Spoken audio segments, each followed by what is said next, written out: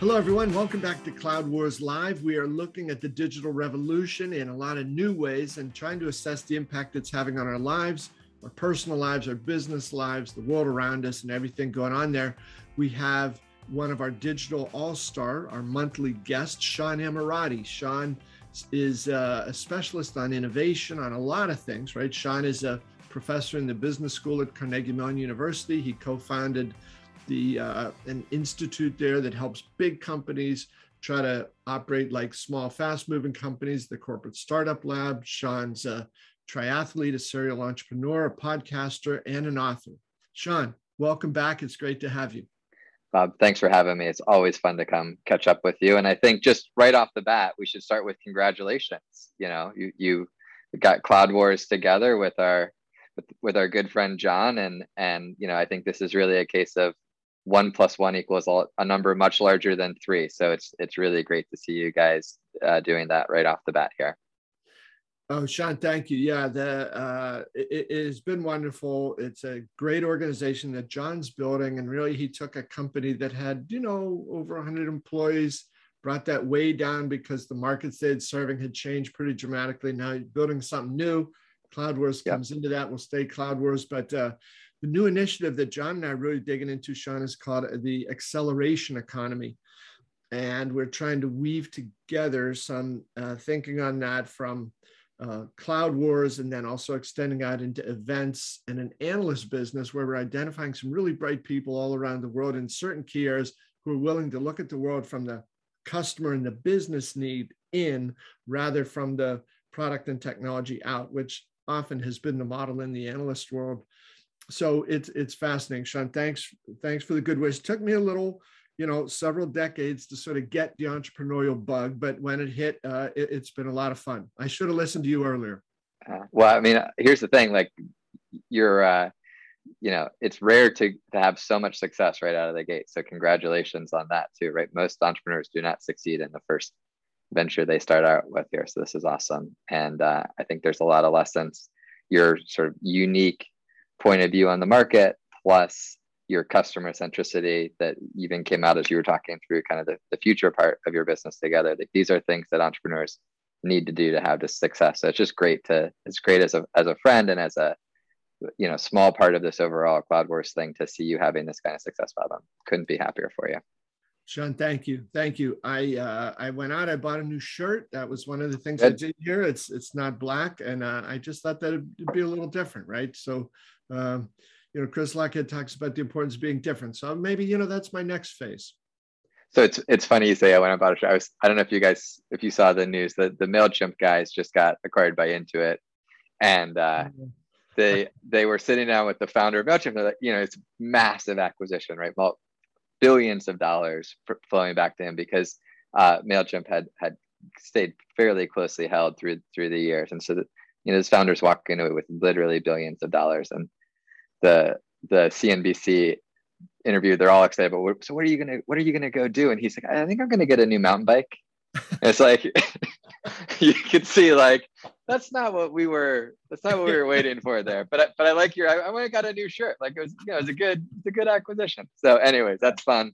It's great to see, you know, great companies coming together. And I obviously remember John from you know, I guess it was 20 years ago when you guys were at CMP, Tech Web, all those United Business Media, all the different names that you might associate with that. But it's just great. It's just great to see, you know, two guys who are great coming together to work on. So it'll be awesome. So we're all cheering you on and excited to see what happens here. Thanks, Sean. Thanks. It's incredibly fortunate, wonderful time, great time to be alive. And I tell you, Sean, you know, one of the things I wanted to ask you about a little bit here today is I stuck my neck out a little bit last week or earlier this week. I'm not sure, but I don't know a whole lot about technology, as you know, but I designated something as the product of the year, and it is a Google Cloud solution called Supply Chain Twin. And the basic notion of it here is, what if you could do like a digital twin of a product? How about if you could do a digital twin of your whole supply chain? And the infusion of data, Sean, I think is just so critical in this, because they said it helps you roll into your evaluation and analysis and optimization of your supply chain, not only your own data, but those of partners, and then third-party data about, world economic conditions, weather, other sorts of things like that, demand sensing opportunities, and so on.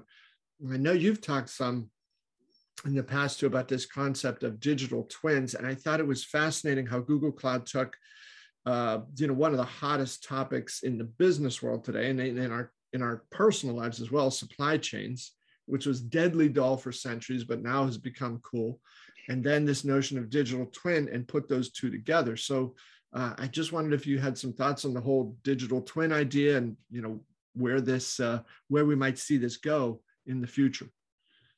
Yeah, thanks. So I think, first of all, I think this concept of just digital twins in general is something that you're going to see start to radiate across more and more of complex systems that businesses have been trying to wrap their arms around for a long time, right? So, most people famously first became aware of this in the sort of industrial space where you have kind of, digital twins of jet engines and things like that. And you're able to do different simulations and permutations on that, right? You've seen there's been this strong push towards quantification of self around kind of human biology, right? Computational biology, human biology, and all the money that we're spending on different wearables to understand that, right? You start to kind of fast forward that, and you have a lot of people who are talking about how that can apply in kind of the healthcare space, if you will. But what I think is interesting about this one, that illustrates the point in general that the key to doing these well is the data pipeline that you're pulling together, right? Like a strong data pipeline with a decent model is better than an awesome model with a weak data pipeline. And we can talk a bit more about that in a bit. But I think what's interesting here is, right, you've got Google pulling in both this interesting external data, like you talked about weather, for example, certainly something that intuitively makes sense when you're thinking about supply chains. You've also got an ability to, with weather, think about sort of normal variances, and then what about extreme, as Talib would call it, kind of the black swan type things are around that, right? And then you've got internal data, and the magic happens when you've got good pipelines coming in, and even, I'm sure the folks at Google would say it's an amazing model, and it probably is, but like, even if it was just an average model, like the right data that you pulled together in interesting ways, you can do really fascinating things on a go forward basis to help people understand different potential outcomes. How do you optimize this? And then, as you said, like, supply chain is something that we're all much more aware of, even in not just our business lives, but in our personal lives, right? Like, if one of the things we've learned in the last 18 months is stuff just doesn't always show up like we thought it would when it was predicted to show up. And, I'm guessing almost everybody listening to this has had something that they thought they were going to get in 2 days, and then they've gotten the email like, oh, it's, going to take a week more, and then that week. And so we kind of intuitively on this personal level understand how this is impacting it.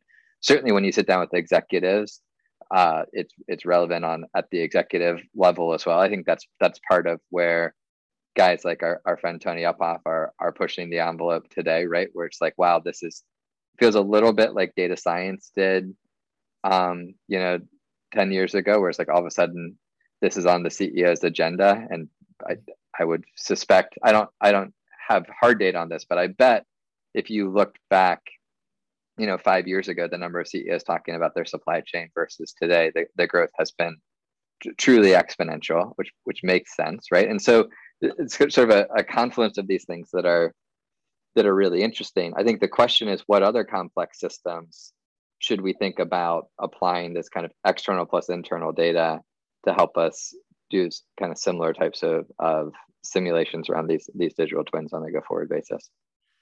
Yeah, Sean, I wonder if, by that, because when I had talked about this the other day, one of the things I said was, if you can do it for supply chain, what about in a demand chain model? What if you could do it for, talent optimization, cybersecurity, your whole risk management? And I think, it's funny hearing people talk now about the new sort of digital selling.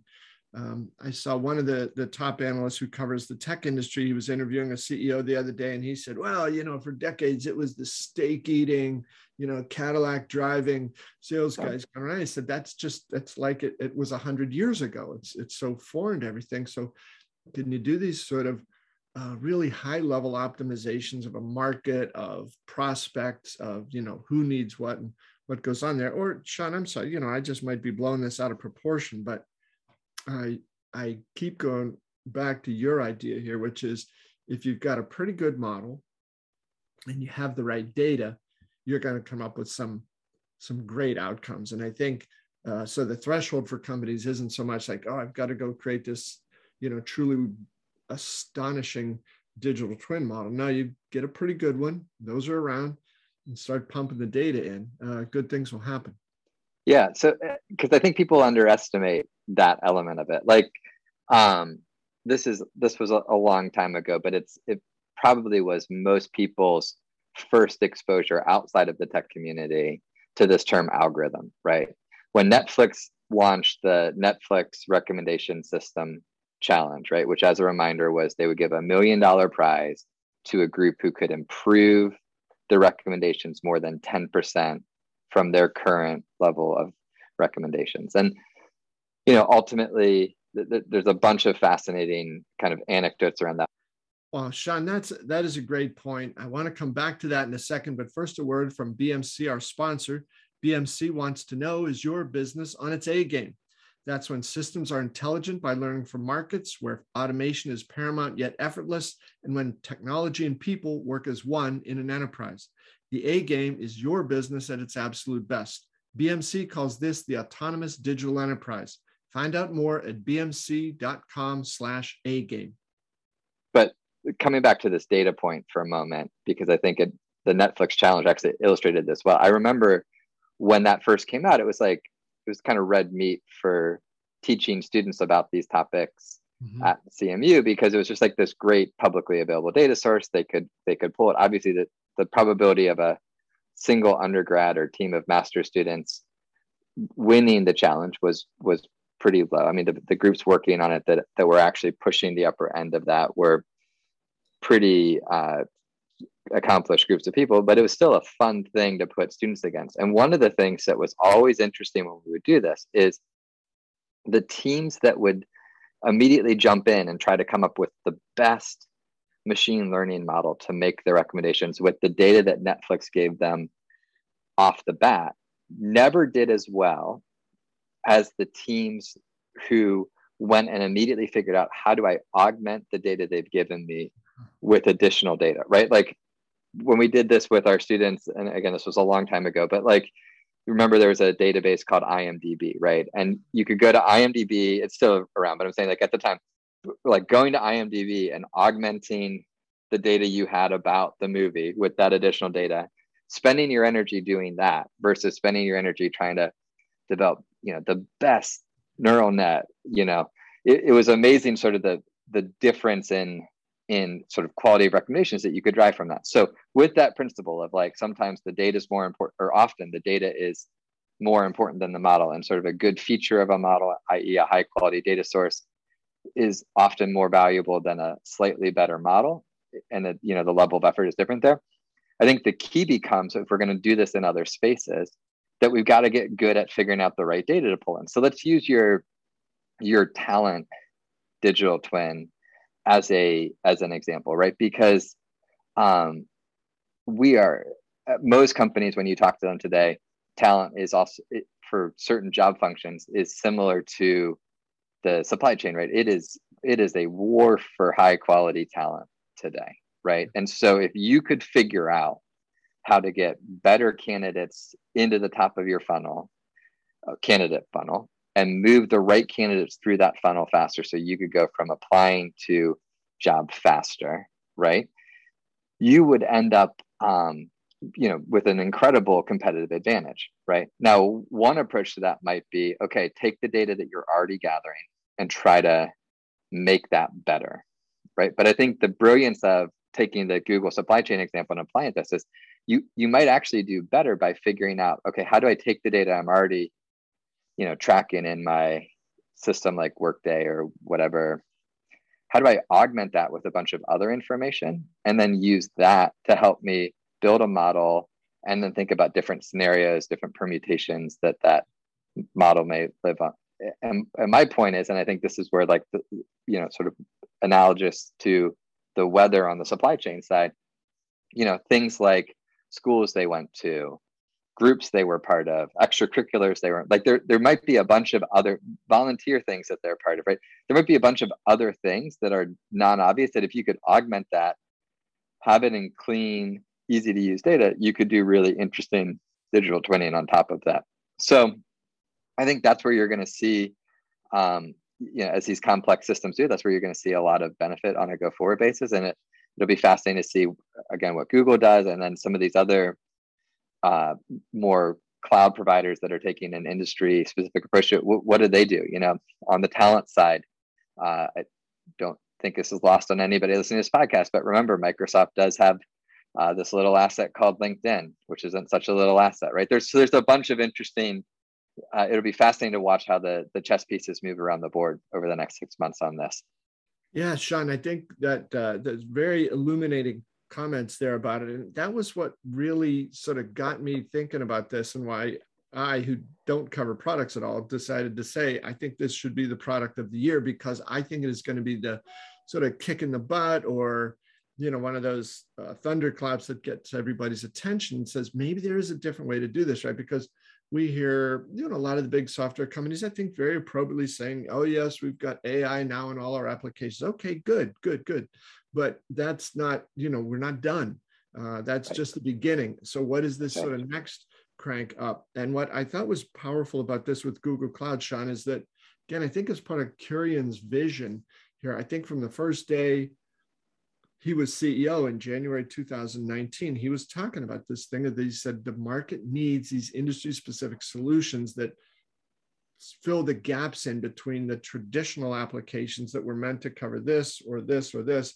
He said things are going sideways now in a lot of cases, and they need these unique capabilities. So I think there too, that sort of got a lot of companies thinking about a different approach. It's more industry cloud, industry specific. And now I think the digital twin opportunity, because right, it isn't just, as you said, like designing a jet engine, but this is something everybody could look at and say, hey, and still we devote massive amounts of time and energy and sort of lock this in. Why don't we model this in a very, very interesting way? And I love how you've sort of brought in the things about data there. And I wanted to ask you about other data sources. Would you say that if somebody who is, say, a soccer player, triathlete, and a Browns fan, would that person then maybe move up on that new algorithmic scale? Well, you could definitely say Browns fan. There's no doubt about it that any Browns fan, and I have found the same thing to be true about triathletes over time. So it feels anecdotally correct to me, at least. Okay. We need to prove that. Hey, Sean, before we go, it looks like you are in a different location here today. Are you on the road? I'm back at Carnegie Mellon today. So I'm doing this from my office at CMU. Campus is alive and well. We've taken lots of precautions to get everybody back. And, you know, it's great to have students back on campus, and you know, the energy that, you know, has been fun to do things virtually. And I think a lot of things will probably stay virtual, but it's been great to get face-to-face, or I guess mast to mast, with some of my students to really get a chance to kind of go over some of the work they're working on in person here. Fantastic. Well, Sean, always a pleasure to see you. Best of luck with that. I hope the reimmersion into campus is great for you and for the students and everybody. And thank you very much also for the good wishes. All right. Awesome, Bob. Have a great day. Thanks, Sean. You too. And folks, thanks to all of you for being with us here at Cloud Wars Live. Have a great day yourselves. We'll see you next time.